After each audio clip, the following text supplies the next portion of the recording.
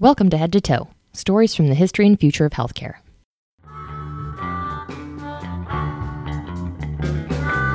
I've never seen anything like this from H1N1 to Ebola. I mean, I've not experienced this. I know there's been a lot of bad stuff out there. You know, I have felt scared and angry and hopeful and worried and eager to see the good that can come from this. Lift each other up because, we're doing great things and we need that support from each other. If we're going to be humanity's backbone, we just have to hold each other up. Educators across the globe that kind of came together on social media platforms and shared and collaborated and cheered each other on and cried when bad things happened together. And it was incredible.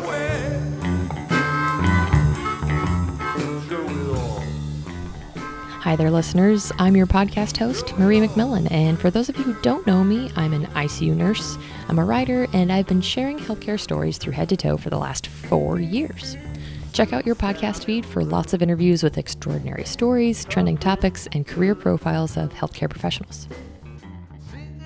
This is the first of 4 episodes on the topic of COVID-19.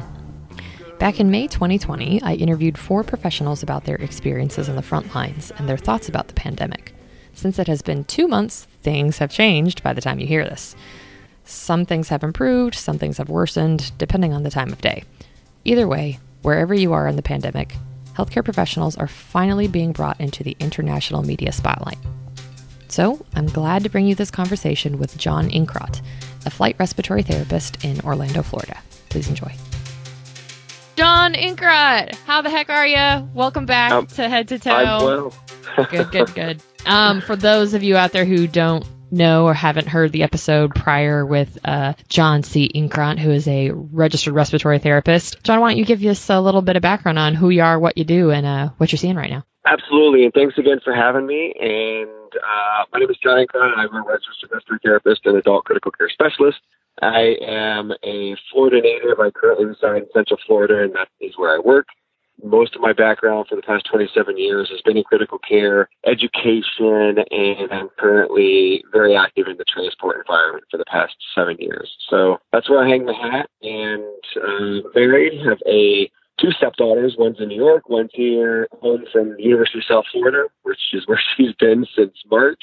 So we're hoping that everybody can go back to school come the fall, but I think that remains to be seen. So currently in Central Florida, things are on the downtick, and we hopefully don't see that resurgence that we're talking about. We've had a little bit of an influx here and there, but nothing remarkably measurable. So that being said, we are on the downslope, and we are, I guess kind of breathing a sigh of relief that and I have to say that, I'm speaking on my experience here in Central Florida, and I just want to preface that because I can't speak for my colleagues around the country, because I know that there are people in very, very hot spots that did not experience I don't even want to call it the benefit. I mean, they experienced things much, much worse than what we did here in Central Florida. I think we were all prepared for the worst, and then some areas got worse than worst, and then other areas didn't get hit so bad. And, with the amount of people that Central Florida sees every year with our theme parks and our attractions, I think I'm pretty amazed that we didn't end up in a worse spot. So that's where we are right now in Central Florida. So Yeah, I hear you on that. We were all prepared for the worst over here on the West Coast. I'm in Portland, so not that far from Seattle, but the Seattle area, had huge influx of numbers. So we went into full-on disaster mode, overdrive, and thankfully, like you said, we're prepared for this surge. Didn't really see a huge amount of it, but every day it was like, is today going to be the day? Is this going to be the shift? Because from what we learned from our colleagues up in Seattle is that they went from no patients to 56 in a 12-hour period. So yeah, it's anxiety producing, to be sure. Yes. And one of my very good colleagues is up there, and he's been very active on the speaking engagements and talking about, patient zero up there, because that's who they saw. And they were hit pretty hard with an influx of patients, just like you had referenced. And, he had talked about in one of his lectures that, it came down to space, staff, and stuff. And I think that's such a great way to determine or to kind of define this, is that, having the staff to do what we need to do. And the one thing that we did notice from a respiratory therapist perspective is that we kind of ran out of respiratory therapists.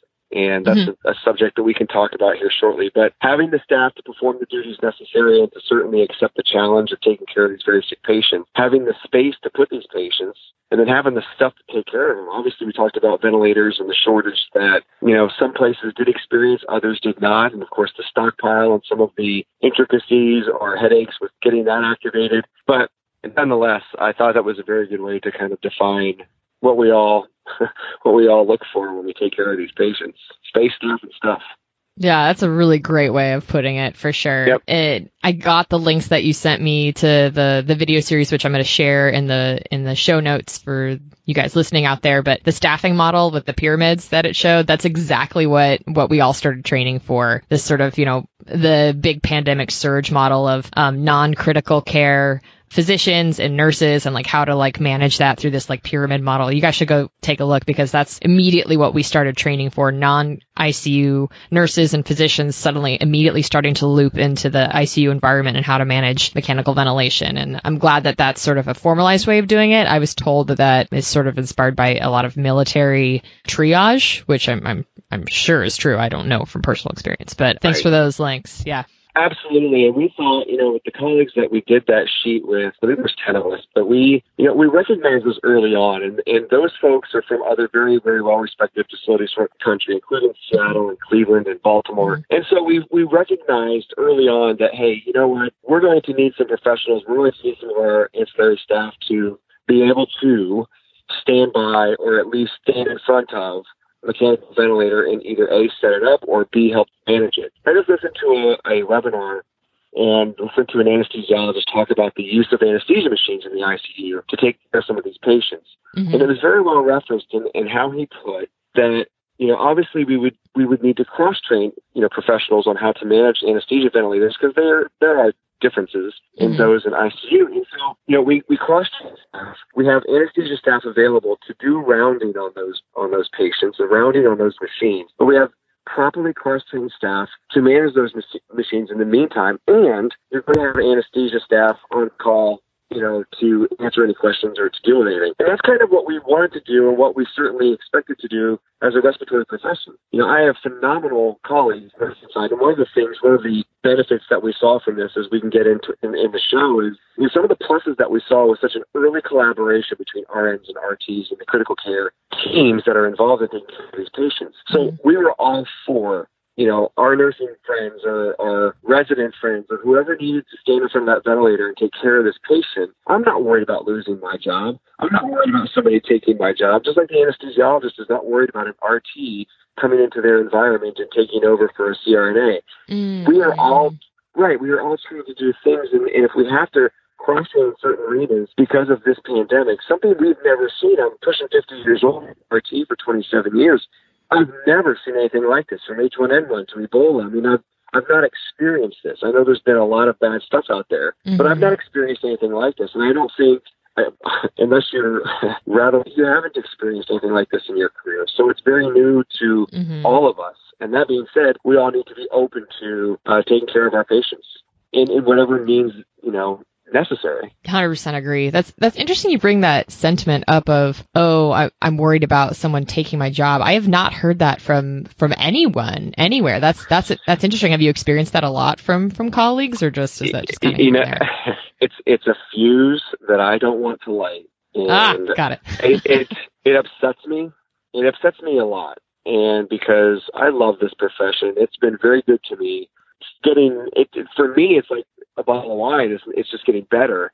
So it's disheartening to hear some of whether you're new in the field, whether you've been in it for 15 years, or you're a veteran like myself.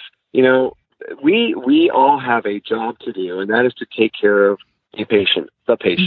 And if we need to do that, we do that from a team approach. That's my nurse, RT, that's my dietitian, that's my lab person, that's my services. It doesn't matter. We all have a role, and we all help each other. And so it was disorienting to hear. But yeah, there are some rumblings out there about, a nurse standing in front of the ventilator and making changes and stuff. And you know what? listen, I stand at an ICU bedside, and if I say, hey, can you hit that knob right there? Turn it to the left. Yeah, just turn the O2 down. Okay, now hit it again. Hey, thanks a lot. Oh, yeah. What's the problem? Where's the issue? Yeah. And so it's been a little disheartening. And, the point to that is, Marie, is that, whether it's a nurse or a paramedic or somebody else standing there at that ventilator, there's an RT always available. And I tell my medic people that, too, is that here's a really good example. At my facility, we use a lot of critical care paramedics to take care of these critically ill patients, and they're on mechanical ventilators. And guess who teaches them how to run those ventilators? That'd be me. And I'm not worried about them overstepping their boundaries or, quote-unquote, taking my job.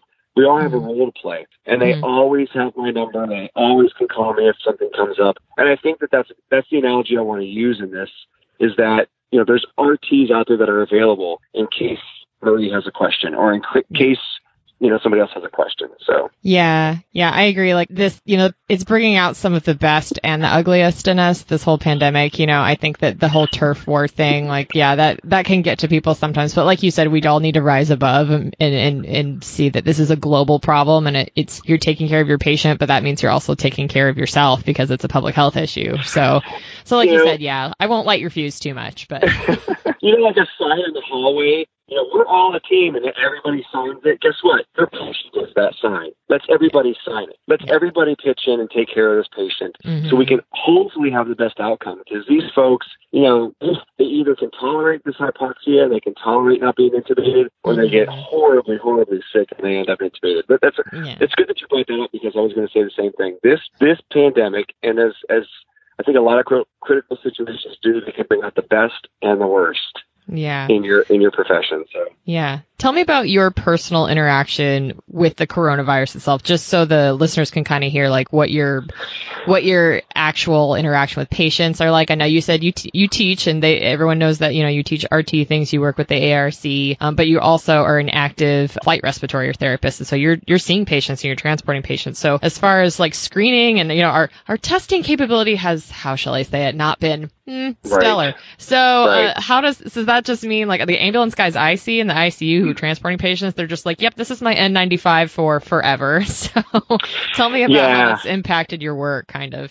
Great question. So it's funny, I transported one yesterday via ground back to our place, and we have the proper PPE, which is, again, one of the benefits is that we did have the proper PPE that we needed. We have the North masks, so we were protected as we should be. So that being said, from an air perspective, there's a huge timeout when this all started. A very big industry-wide kind of stand down. Not everybody stand down. It was kind of a self-imposed stand down per program, and we all just kind of said, how are we going to go about this?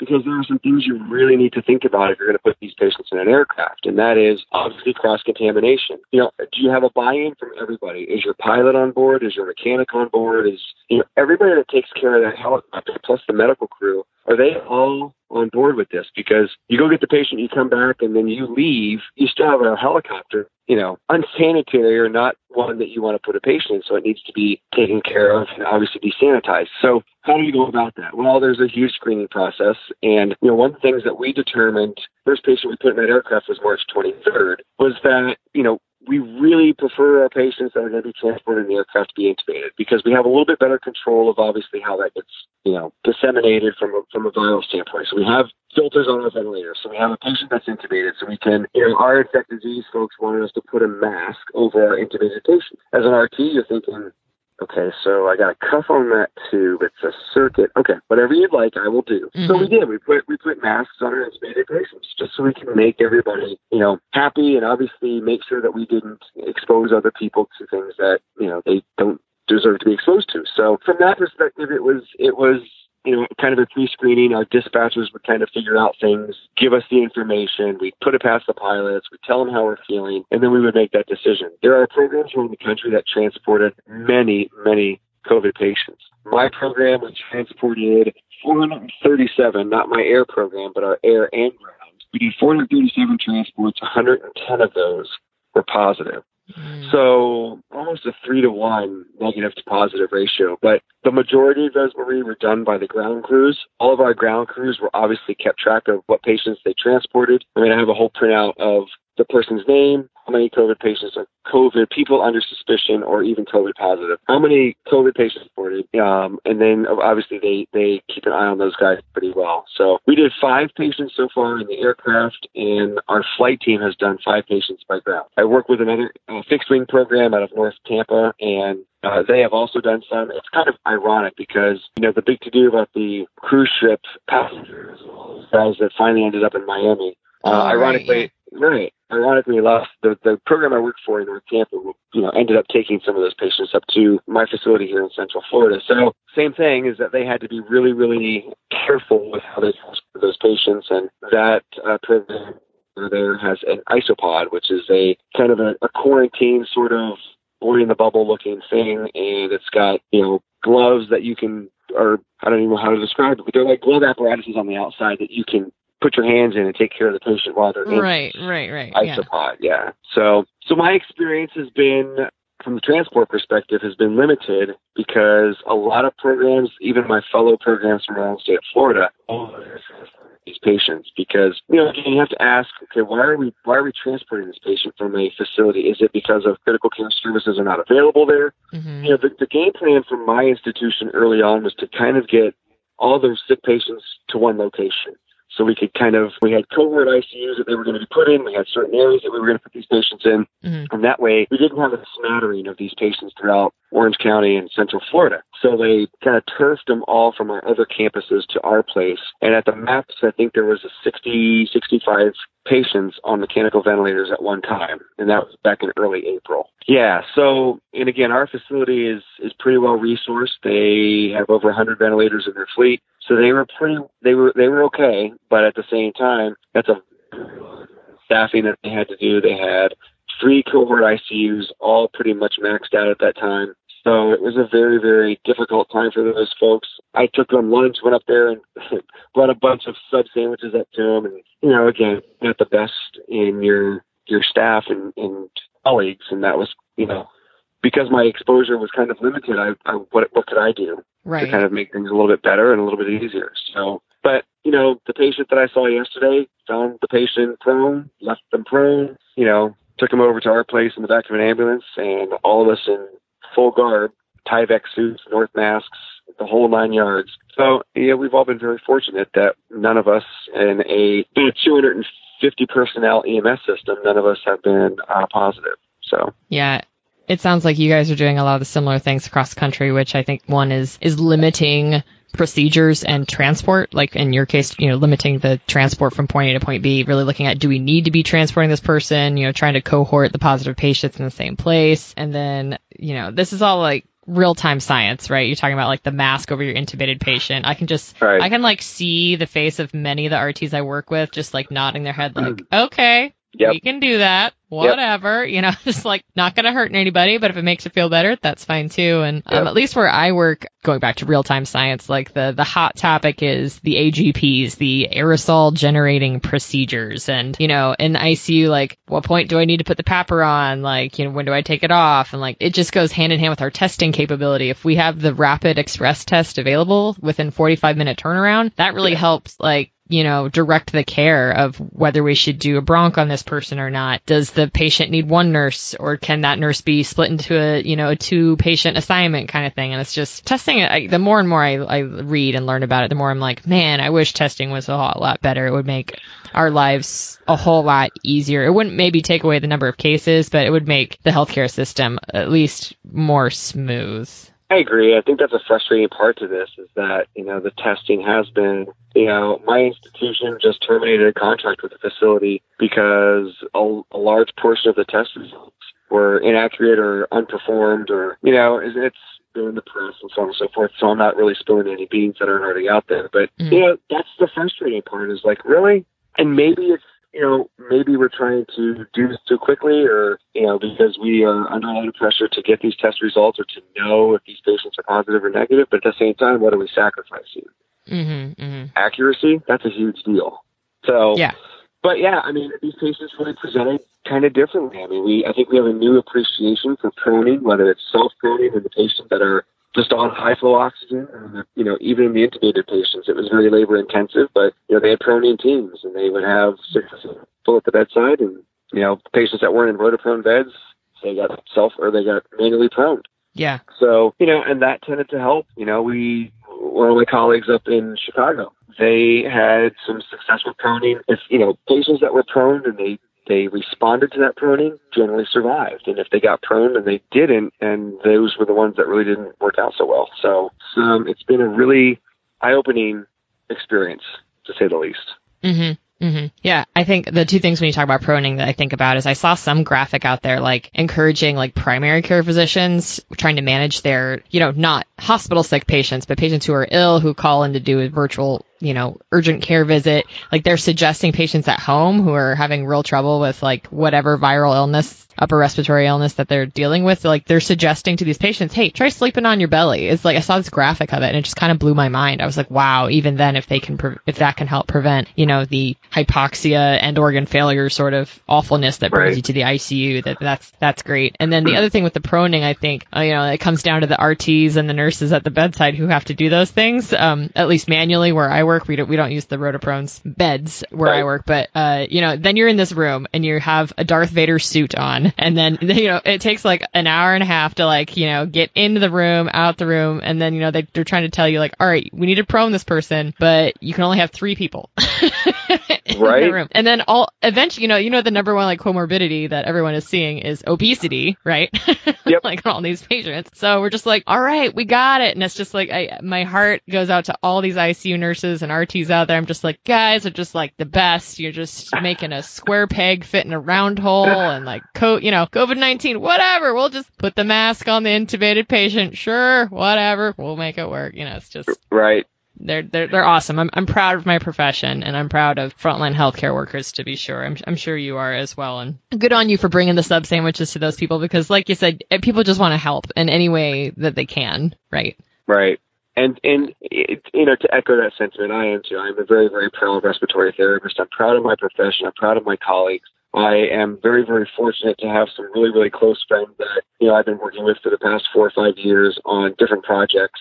And, if we can send out a one-pager where people can kind of look at this and get just a basic sense of some of the taxonomy that we use and some of the other things that we discuss in the respiratory world and lung protective strategies, there's a really good escalation of put your patient on lung protective strategies. They're not performing well, put them prone. They're not performing well, might want to consider either adjunctive mode or even ECMO. So, that's something else that we did, and people coming back to our place, they did get put on ECMO. I think we had 12 people placed on ECMO. I don't know the survivability of those 12, but I know that they, we did end up putting someone on ECMO. So, but yeah, whatever I could do to kind of make things easier, to make people smile, and, so. It is what it is, and we're in the world that we're in. And I guess my one of my final questions to you is like, what are your takeaways from this pandemic so far? Because this is just the beginning, right? This is just the first quarter of the game. So, what are your takeaways so far from the pandemic on a personal, professional level,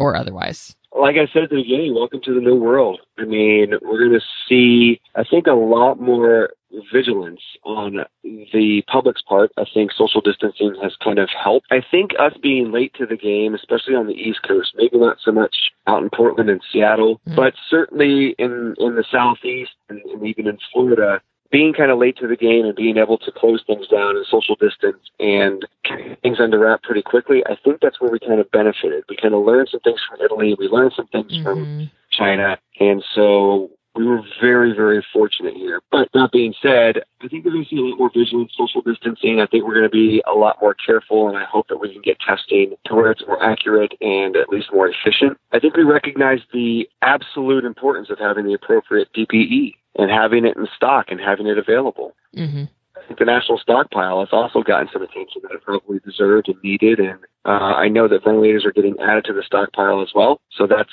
a benefit. And I think we kind of covered it. You kind of recognize the best and the worst in some of your professional colleagues. And so you know kind of who to count on, and then maybe ones that you can't count on. I hate to say that, but especially in the time of a pandemic, but kind of appreciate those who bring a lot to the table or certainly open themselves up to taking care of whoever, wherever, as opposed to maybe some that are just like, I want nothing to do with that, or, kind of begrudge having your ancillary staff or your other professionals help you to take care of this patient. And ultimately, have a good outcome. So, but those are my personal takeaways. I know that from a transport perspective, we're going to need to be obviously very, very vigilant in how we address these patients and take care of them and take care of ourselves. And I think that's something, I think we're starting to see that, Marie, is we're really starting to see the emotional and mental toll that it's taken on people. Absolutely, that was a big discussion this past week, and some of the panels that I sat in on was the mental health aspect of this and where we're going with that, because we're going to start to see a lot of that, because we've seen some of it, we've heard of it on the news, some of us have dealt with personal experiences with others, but I think we're going to see more of it. And we just need to keep an eye on each other. We need to be a bouncing board for people. We all need to talk, and I think this is a great platform, and I think that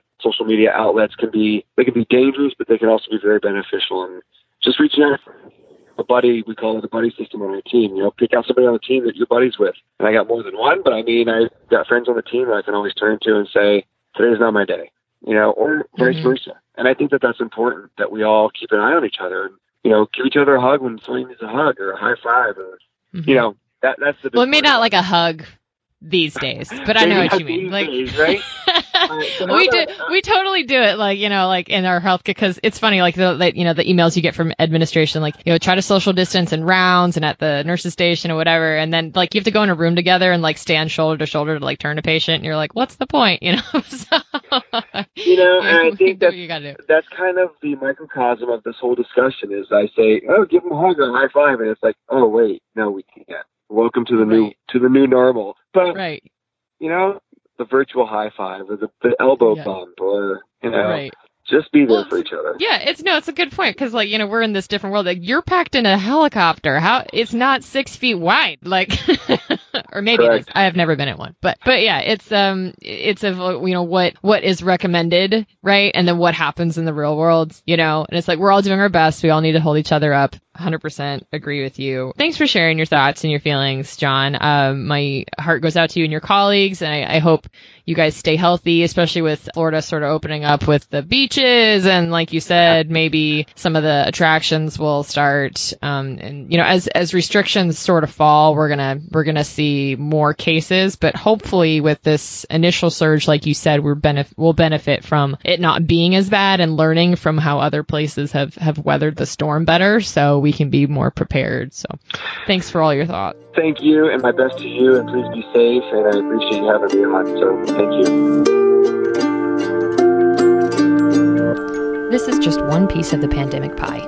This is just one person's angle on coronavirus. I hope you benefited from their story as I have, and I hope you think about your own place in this uncertain and changing healthcare landscape, and what your takeaways are so far. As always, you can get in touch with me at macmillanpages@gmail.com. Find me on LinkedIn, Instagram, and all of my creative work at mariemcmillan.com. Thank you to my 4 amazing podcast show guests. Be sure to check out the other coronavirus episodes in your podcast feed, COVID Takeaways Parts 1, 2, 3, and 4, and check the show notes for links to all the things we talked about. Thank you to Shannon Smith for help with editing, and thank you listeners for your support. That's all for now. Until next time, take care.